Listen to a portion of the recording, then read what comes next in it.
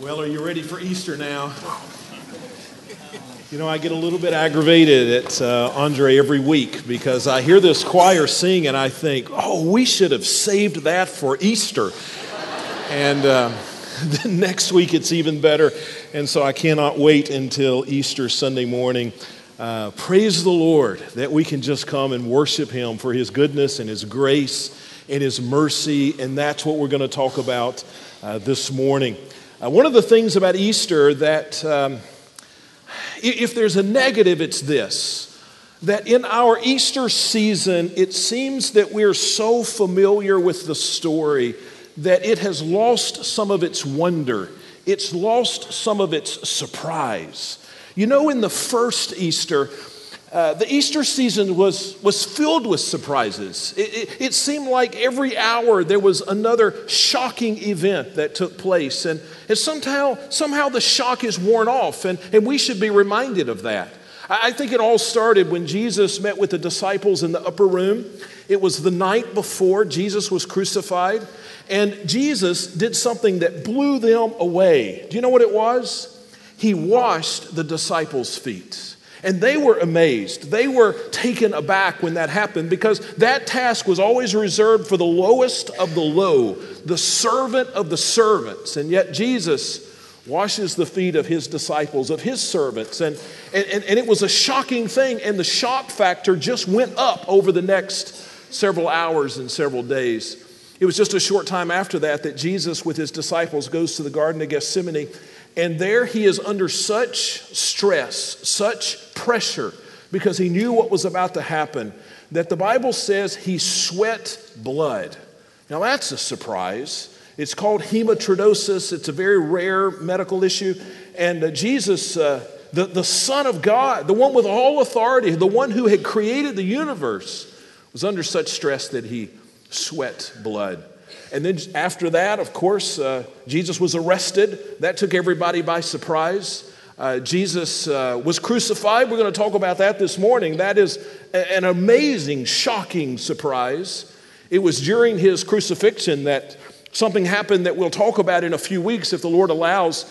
In the temple, in the Jewish temple, there was a curtain, and it was ripped from the top to the bottom.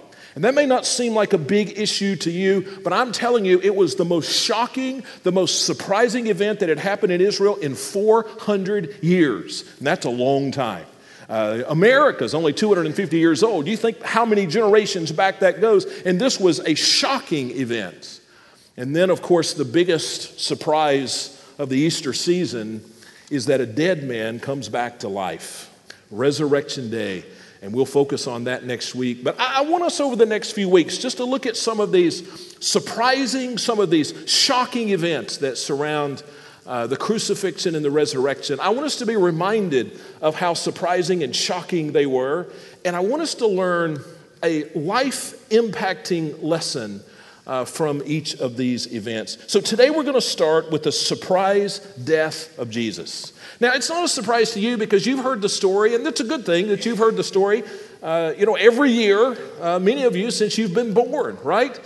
We all know that Jesus died on the cross, but you should know that that was not what just would have seemed like the most logical event. If you just look at it from a general perspective, here's Jesus who claims to be the Son of God. He is God Himself. Jesus claimed to have been the creator of the whole world, to have all authority and all power, and yet Jesus was arrested by Roman soldiers, that Jesus was ramrodded through these illegal trials, that Jesus, God Himself, would be just beaten by these thugs, that He would be nailed to a cross and left to bleed and die.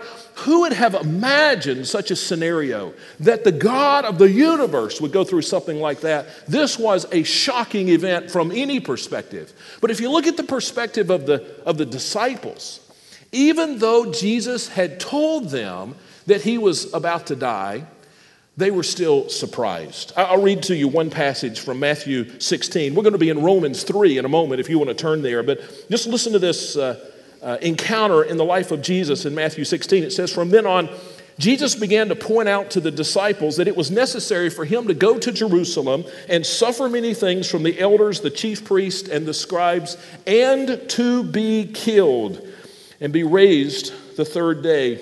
And so Peter, it says, took him aside and began to rebuke him, saying, "Oh no, Lord, this will never happen to you." And so even though Jesus told them this was going to happen, it caught the disciples completely in the dark.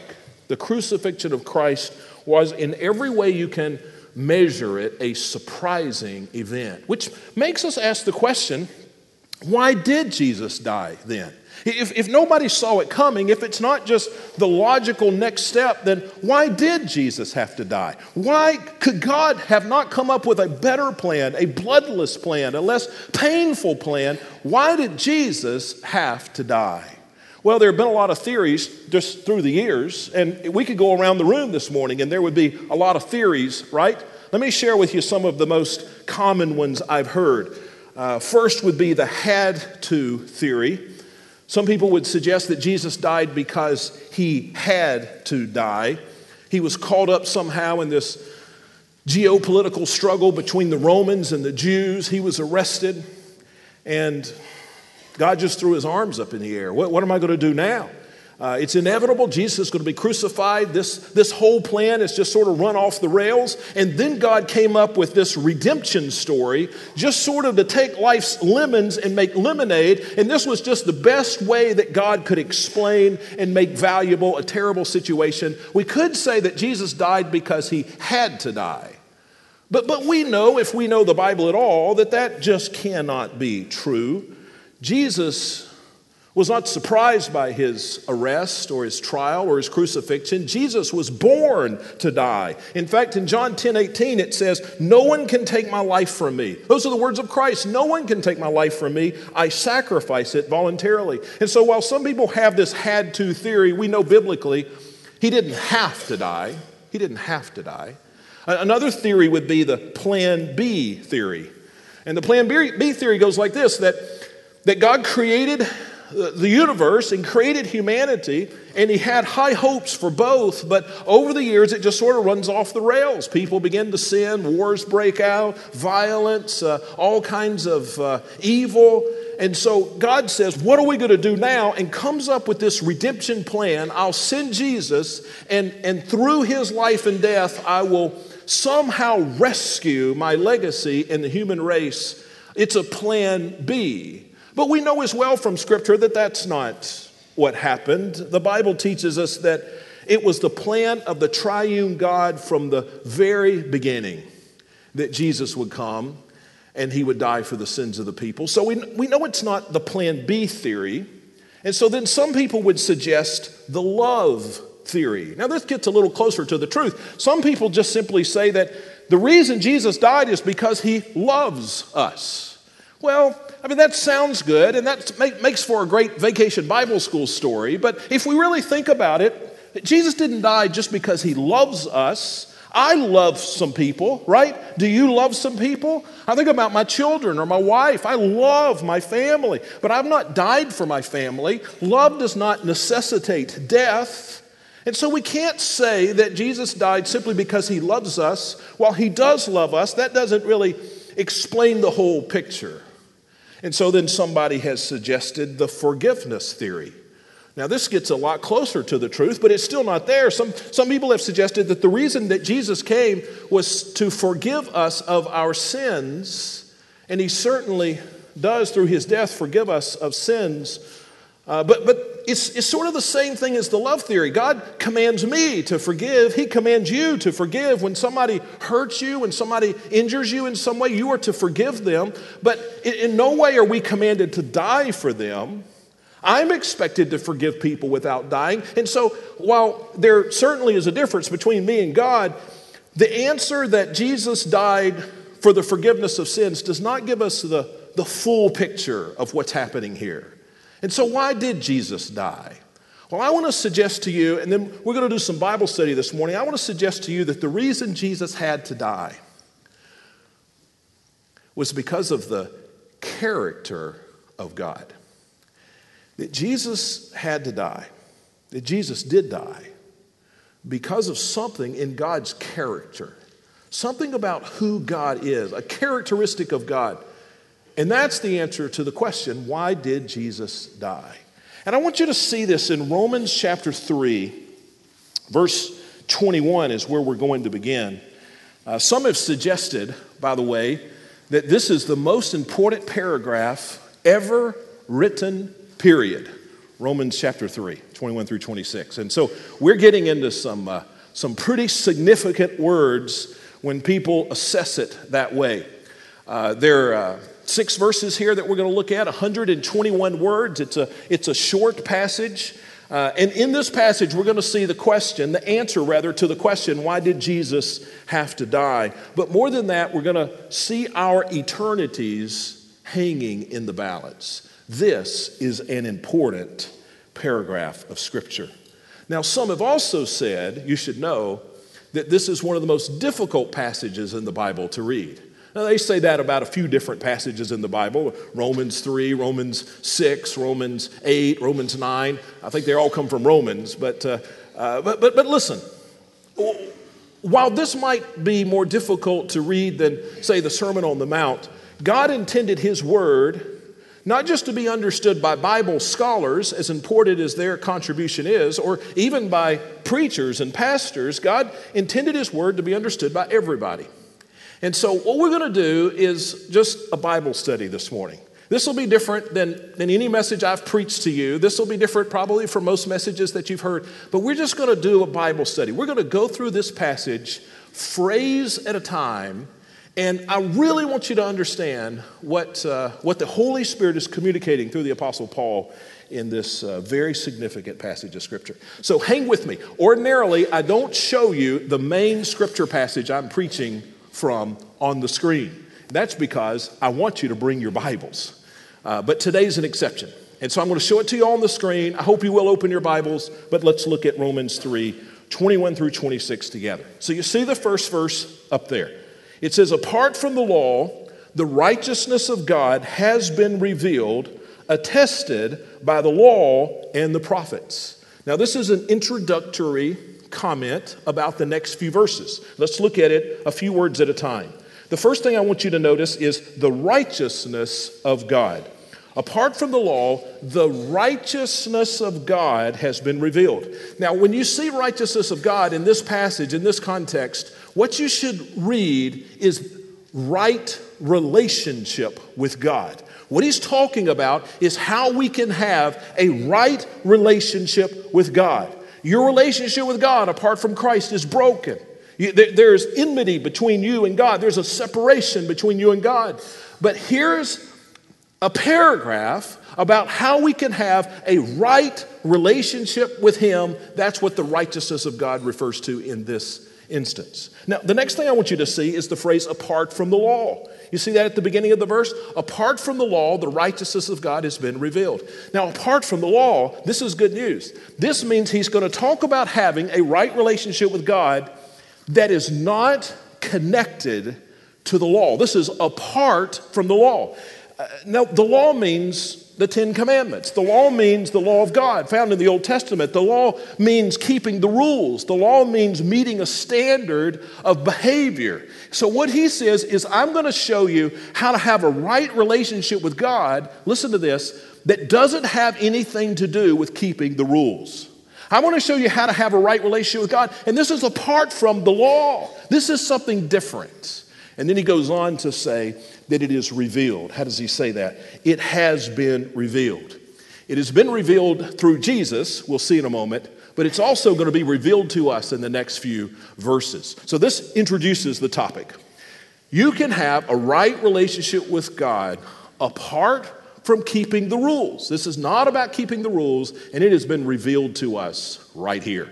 Now, does that just sort of whet your appetite a little bit? Don't you want to know what the next few verses say? Well, let's dive in.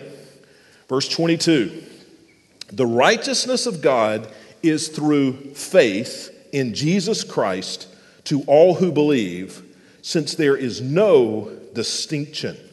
Okay, let's look at this. The righteousness of God is through faith in Jesus Christ. Now that's where we want to focus. So how does this righteousness with God, what did we say that righteousness of God means in this context?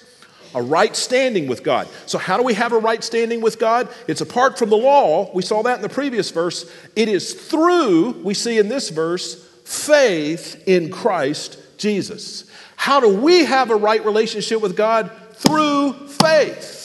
Through faith, not the law, but faith. Now, what in the world is faith? Well, faith can be a hard word to define.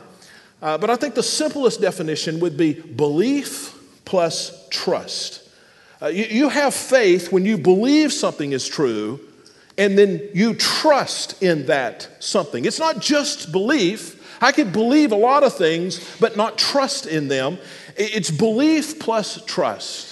I guess every pastor in the world has used the illustration, if I had a chair up here, use the illustration of a chair, and then you say, do I believe that this chair would hold me up? And I look at the chair closely, and I'm sort of a sturdy fellow, but I think the chair would hold me up, and so I believe the chair. But I don't have faith in it until I do what? Until I sit in the chair. So then I'm not only believing, I am trusting. That's what faith is. It is to believe plus trust. How do we have, according to this verse, a right standing with God? Through faith, believing and trusting in Jesus Christ. Now, I want you to notice something right at the end of this verse. The last two words, the last four words, there is no distinction. What he tells us here is that everybody comes to God the same way. There's no distinction. It's not that some people are on one track. I mean, the really good people. Have you noticed there's some people, they're just really good at keeping the rules? Maybe because of their upbringing, maybe because of their parents, maybe, I don't know, just the way they're wired. They're just really good at keeping the rules. Some of us struggle a little more with that. Have you noticed? Well, so what he says is that everybody, whichever group you're in, there's no distinction. We all come to God the same way. I read a book this week, Heaven, How I Got Here, by Colin Smith. I don't know if you've seen this book. It's a really short book. You can read it in an hour. It's a book about the crucifixion told from the perspective of the thief on the cross. And so he is watching Jesus through the crucifixion. And so this book is what it might have been like from his perspective. But one of the things that the thief points out, at least in this book, is after he had been saved. And of course, how was the thief on the cross saved? Was it by keeping the rules? No, it was by faith in Jesus Christ. And then he notices, after he becomes a child of God, he notices this interaction between Jesus and his mother, Mary. Now, Mary, not a perfect person. She was a sinner like everybody else, but she was a very, very virtuous woman. And he points out the fact that the thief and Mary both come to God on the same terms. See, there is no difference. There is no distinction. The only hope you have of having a right relationship with God is by trust and belief. It is by faith in Jesus Christ. Now, let's keep going. Verse 23 is a verse that you may be very familiar with. Romans 3:23, for all have sinned and fall short of the glory of God. But even though you're familiar with it, let's look closely. He begins by saying, all have sinned. Now, you probably don't need much convincing there. Everybody has sinned. You know that, right? If you don't think you've sinned, then you need to come see me afterwards, okay? And I'll help you with that. But everybody has sinned. Now, sin means you've just missed God's standard. You've done something you shouldn't have done. You failed to do something that you should have done. You have sinned. Now, look at the second part. And fall short of the glory of God. Now, when he says all have sinned, he's talking past tense. You have sinned in the past. But now he's talking present tense. Because you've sinned in the past, now in the present, you fall short of the glory of God. Now, here's why that's important, because a lot of people, their plan is, I know I've sinned in the past, but one day I plan to get my life straightened out. One day I plan to walk the narrow path. One day I'm going to start living better. Tomorrow, a year from now, when I retire or when I have kids or when I get married or when I get to school. But I've got a plan that one day I'm going to do better. Now, there are two problems with that. One is you won't do better, okay? You think you will, you won't, I promise you. It's another sermon, but you will not change yourself that way. But the other problem sort of trumps that one anyway. He says in this verse, because you've sinned in the past, you will fall short of God's glory in the present, even if you did live a perfect life. Do you realize that? You've already blown it. You've already messed it up. You can't fix it. You are a sinner. If we were to go back here for a basketball game, me and some of the guys after church this morning, maybe we'll do that. And so we got everybody together and we're trying to choose up teams. And so I say, well, to be on my team, I'm the pastor. You got to be good to be on my team, and I'm not very good, so I need some good guys. So what you've got to do is you got to walk up to the free throw line, and you got to hit the first 5 free throws in a row. The first 5, you got to hit every one of them. And so you walk up to the line, and you miss the first one. Okay, you miss it. Knocks off the backboard, goes to the side, you missed it. But you hit the second one, and the third one, and the fourth one. Now, are you on my team? No, because I said you had to hit the first 5 in a row. So you hit one and you missed one and hit 4. Well, what if you keep shooting? What if you hit the next 5 in a row? What if you hit the next 500 in a row? Are you on my team? No, because the rule was you had to hit the first 5. You've already messed up. You could stand in there for the next 3 weeks shooting free throws and hitting every one of them. You have fallen short of the standard. And what this verse tells us is that because I have sinned in the past, I will always fall short of the standard of God. Now, the next verse, verse 24, we're going to begin to get a little closer to the answer. Why did Jesus have to die? He says, they are justified freely. They here refers to us who have sinned. They are justified freely by his grace through the redemption that is in Christ Jesus. Now, justified, let's start with that word. What does it mean to be justified? That means to be declared right with God. That God says, you are right with God. So you're not right with God. When you're justified, God declares it. He establishes it. You're right with God. Now, the next word, freely. This is so good. You're declared right with God. What do you have to pay for that? What do you have to do to be declared right with God? It's free. It's free. Now, free is never free. You know that? It's free to you, is what he's saying. It's not free to God. If somebody ever gives you something and they say it's free, it's not free. It may be free to you, but it wasn't free to somebody. Somebody has to pay for everything. And so in this case, it's free. He will declare you right with God, and it's free for you, but it cost God something. Forgiveness always costs somebody something. If you run into my car in the parking lot when church is over today, you back into my car and you crush in my front left fender, and so you call me out there and we look at it and I say, listen, accidents happen. Don't worry about it. I've got it covered. Just go home. Don't give it another thought. You're forgiven. Okay? Now, you're forgiven, so you don't have to pay the $1,000 for the fender. But is the fender fixed? No, somebody still has to pay the $1,000 for the fender, right? And so if I forgive you, it's free for you, but it's not free for me. So God has declared us righteous. He has declared us right with God. He has justified us, and it's free for us, but it cost him greatly. And we'll see that through the next part of the verse. He says, by his grace through the redemption. Now here he's talking about the crucifixion. So who paid when God declared you right with him? Who paid for your sins? Jesus on the cross.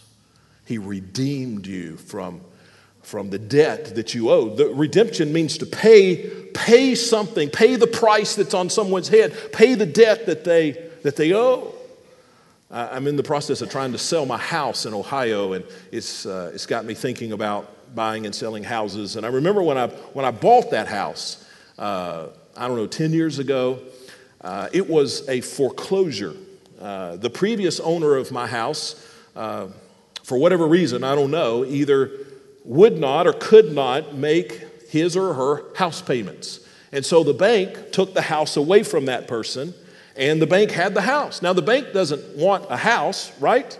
And so they put it on the market, and they said somebody's got to come and redeem the debt that the previous owners didn't pay.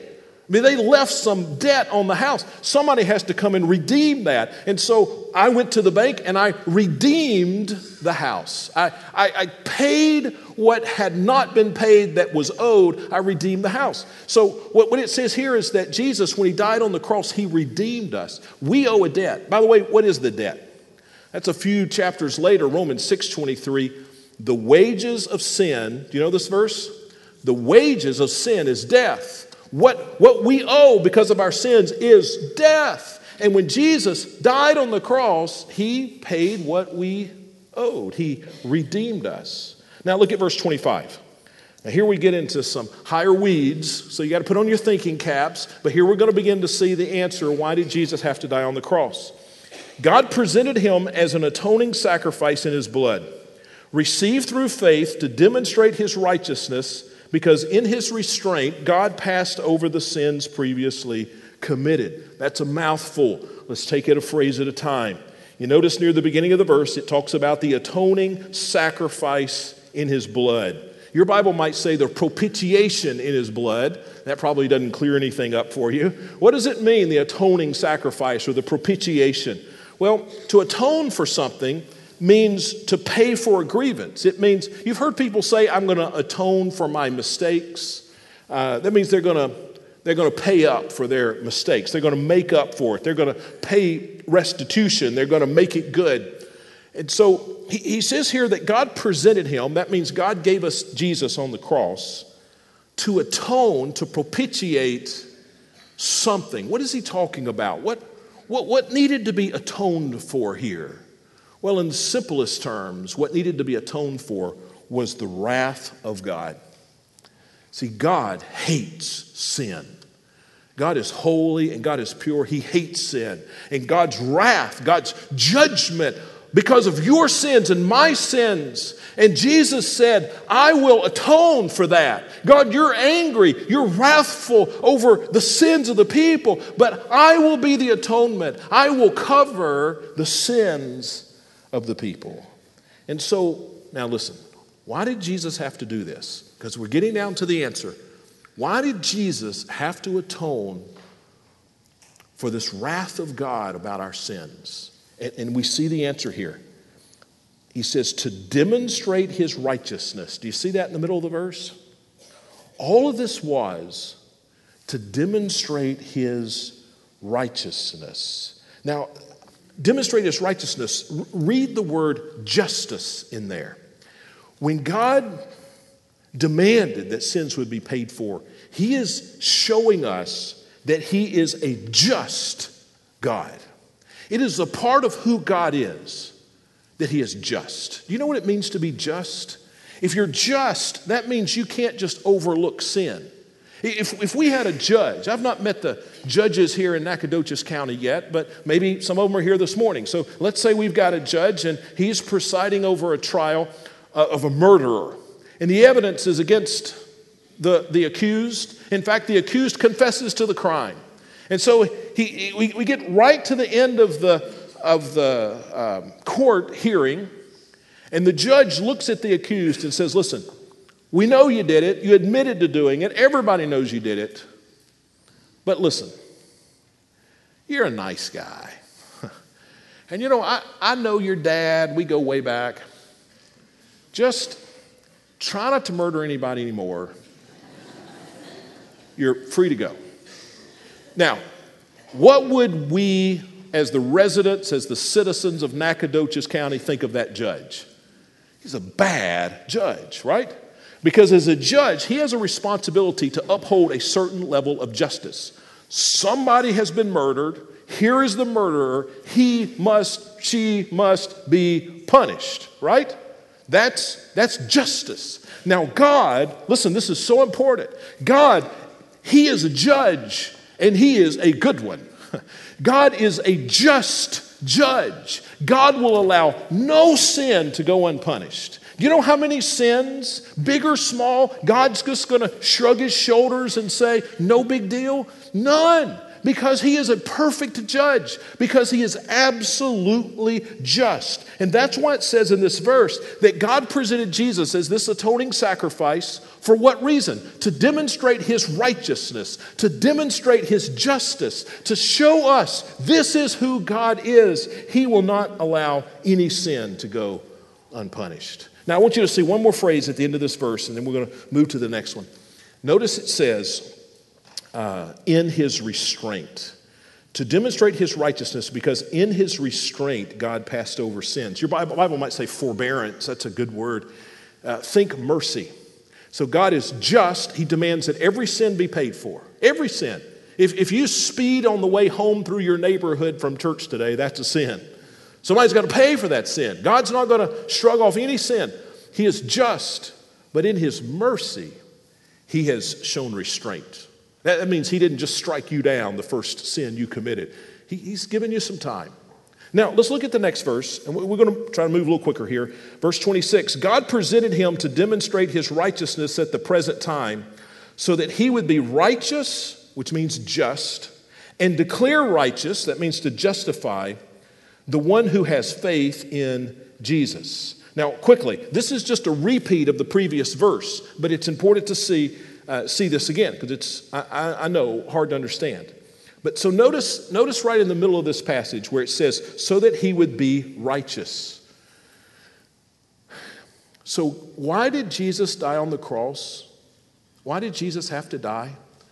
Because God, because of the character of God, that he is righteous, that he is just, cannot allow sin to go unpunished. See, there were only two options. Either God punished Jesus for sins, or God punished you for sins. Because of the character of God, those were the only two options. Now notice it says to be righteous, but then it says and declare righteous. Now, in some Bibles it'll say so that he might be just and the justifier. So this is the most amazing thing about God. God is just. He demands that every sin be paid for. But God is the justifier. He pays for the sin. Isn't that amazing? So why does Jesus have to die on the cross? Because God is just. And God is the justifier. Let me put it this way. In his mercy, he overlooked sin for a while. We saw that. In his mercy, you see that on your outline. In his mercy, he overlooked sin for a while. In his justice, eventually someone had to pay. But in his grace, he chose to pay himself. Isn't that good news? In his mercy, he overlooked sin for a while. In his justice, eventually somebody had to pay. In his grace, he chose to pay himself through Jesus. I heard somebody say it this way. In his mercy, we see payment delayed. In his grace, in his justice, we see payment demanded. And in his grace, we see payment delivered. So why did Jesus have to die on the cross? Because the character of God, the justice of God demanded that somebody pay. And he didn't want us to pay, so he paid. Now, I'm out of time, but which is a common refrain when I preach, I understand. So that's all introduction. We're to the message now. But very quickly, I wanted you to see 3 lessons from the cross that we learned from that passage. All right? You're going to have to listen quickly. Number 1, we learned that sin is serious business. Why does sin deserve death? Have you ever thought about that? Why does my sin deserve death? I've not even been to jail yet, right? Hopefully I don't ever go. But so somebody tells me my sin deserves death. I've not sinned that badly. Why does our sin deserve death? Well, we think it doesn't because we compare our sin to other people's sins, right? I think about my sin, it doesn't seem so bad because I know some of your sins, right? I mean, we don't think our sins are so bad because we compare them with somebody else's and we think, well, I'm not so bad. But God compares our sins to his holiness. And God says, if you could see what I could see, you would know sin is bad. Sin deserves death. I heard a pastor, not a pastor friend, but I heard a pastor speak one time. And he told the story about his 2-year-old. And let me start at the beginning of the story. The pastor just bought a brand new car. And he hadn't had a brand new car in a bunch of years. He was all excited. He drove it home Saturday morning, drove it in the garage, called his wife. He had a little 2-year-old son, 3-year-old son. So he showed them. They could obviously see the pride he had in his brand new automobile. And then so he goes on about his day, and mom goes on about her day, and the 2-year-old just sort of bounces back and forth between the parents in the home. And neither parent noticed that the 2-year-old had disappeared for a little while, as 2-year-olds can do, until the 2-year-old taps the dad on the leg and says, Dad, you got to see my new artwork. And so the 2-year-old was used to doing artwork and his dad being very proud of it. And so the 2-year-old thought, I will combine my artwork with Dad's vehicle. And so he takes his dad out in the garage where he had taken a coat hanger that they had straightened out for some reason. And he had, I'm told this is a true story, he had scratched his artwork on the hood of the car. And he was so proud to show his dad. The pastor said, when I saw that, my heart just sank. Can you imagine? He said, I wanted just to grab my son and explain to him, first of all, this is going to cost $1,000 to fix. And secondly, I mean, you don't have no idea how busy my schedule is. I'm going to have to take a half day off work. I'm going to have to take it back to the dealership. I'm going to have to rent a car. It's going to be at the dealership for a week or two, and then I'm going to go back because they're going to have to strip it down and repaint it. When I get back, I'm not going to be happy with it, and so I'm going to make them do it again. So that means I got to go back, and then I got to come back, and then I got to turn the car in, and then for the rest of the time I own this car, I'm going to know that hood is not factory painted. And even when I sell the car, it's probably going to hurt the resale value of the car. He said, I wanted just to grab my 2-year-old and explain to him how terrible what he has done is. But he said, when I picked up my son, I just knew immediately he wouldn't understand any of that. He didn't know what $1,000 is. He didn't know what a busy schedule is. He didn't know what depreciation of a car. He didn't know. He said, I just held my son and I said, son, just don't do artwork on Daddy's car anymore. Now listen, you may not understand why your sin deserves death. You may not even believe it. But we need to trust God. He says, from my perspective, your sin deserves death. I think about Isaiah. He was the most, probably the purest guy who lived during his day, prophet of God. I mean, he wasn't perfect, but he was God's prophet for the nation of Israel. And he was given just a glimpse of the glory of God, the holiness of God. And you know what he said when he saw, this is the best guy in the world at the time. You know what he did when he saw just a glimpse of God's glory? He said these words, woe is me, for I am ruined because I am a man of unclean lips and live among people of unclean lips. When he was given just a glimpse of God, he recognized how ugly his sin was. I remember when I was young, it's one of my earliest memories. I asked somebody important to me if I needed to be saved. I had heard something about that, and I asked them if I needed to be saved. And they tried to explain the gospel to me. And they said, no, you don't need to be saved, because the only people that need to be saved are people who've done really, really bad things. Now, I've learned since then that's not how to present the gospel to a little kid. But you know what? They're right. You don't need to be saved unless you've done something really, really bad. The truth is, you have done something really, really bad. The wages of every sin is death. We see from this the seriousness of sin. Secondly, we see that every worldly plan for salvation is doomed. I've got a whole list of them. I don't have time to go through them, but people say that there are a lot of paths to the top of the mountain, and everybody's sort of got their plan to make it right with God. I thought about the plan of apology. Some people just want to get to God, and they're just going to beg for mercy.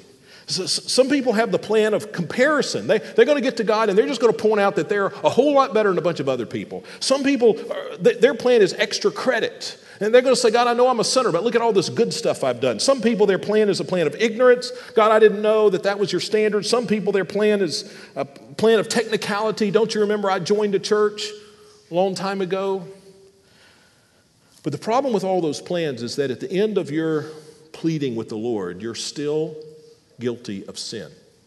And God is still just. Which brings us to the third thing. God's grace is amazing.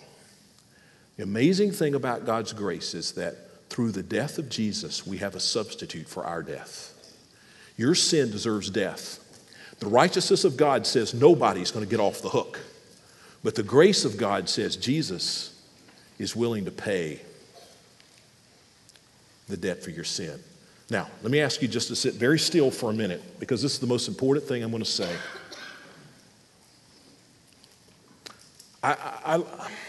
It's not a scriptural account, but I like to imagine standing before God in the judgment. And this isn't a biblical picture, please know. But in my imagination, I'm standing there, and over to my left is Satan, the accuser. And he opens his book, and he begins to read the charges, the sins that I'm guilty of. And I am ashamed as I look upon the righteous God. And Satan just reads and reads and reads, turns a page and reads. And just before I'm overcome with my guilt, though, out of the door on the right-hand side comes Jesus. And he walks right up to me, and he holds up his arm to Satan, says, hold on a moment. And he puts his arm around me, and he looks to the Father. And he says, Father,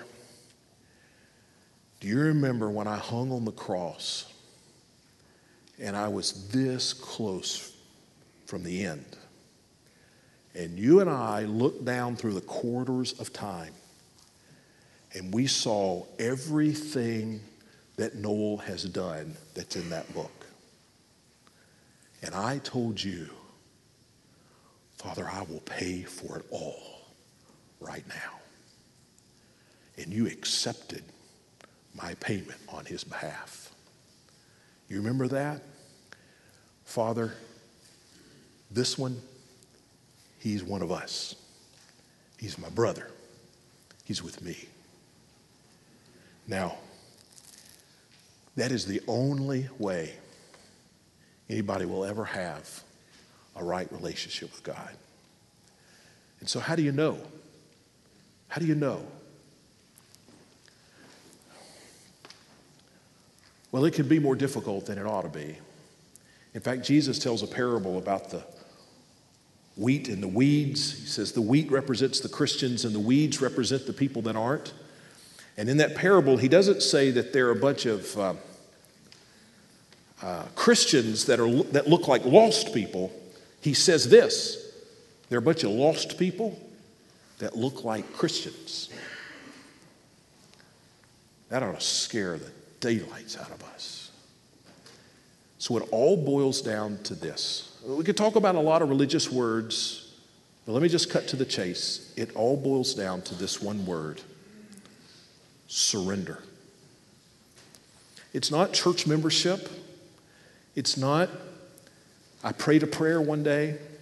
As important as both of those things are, very important.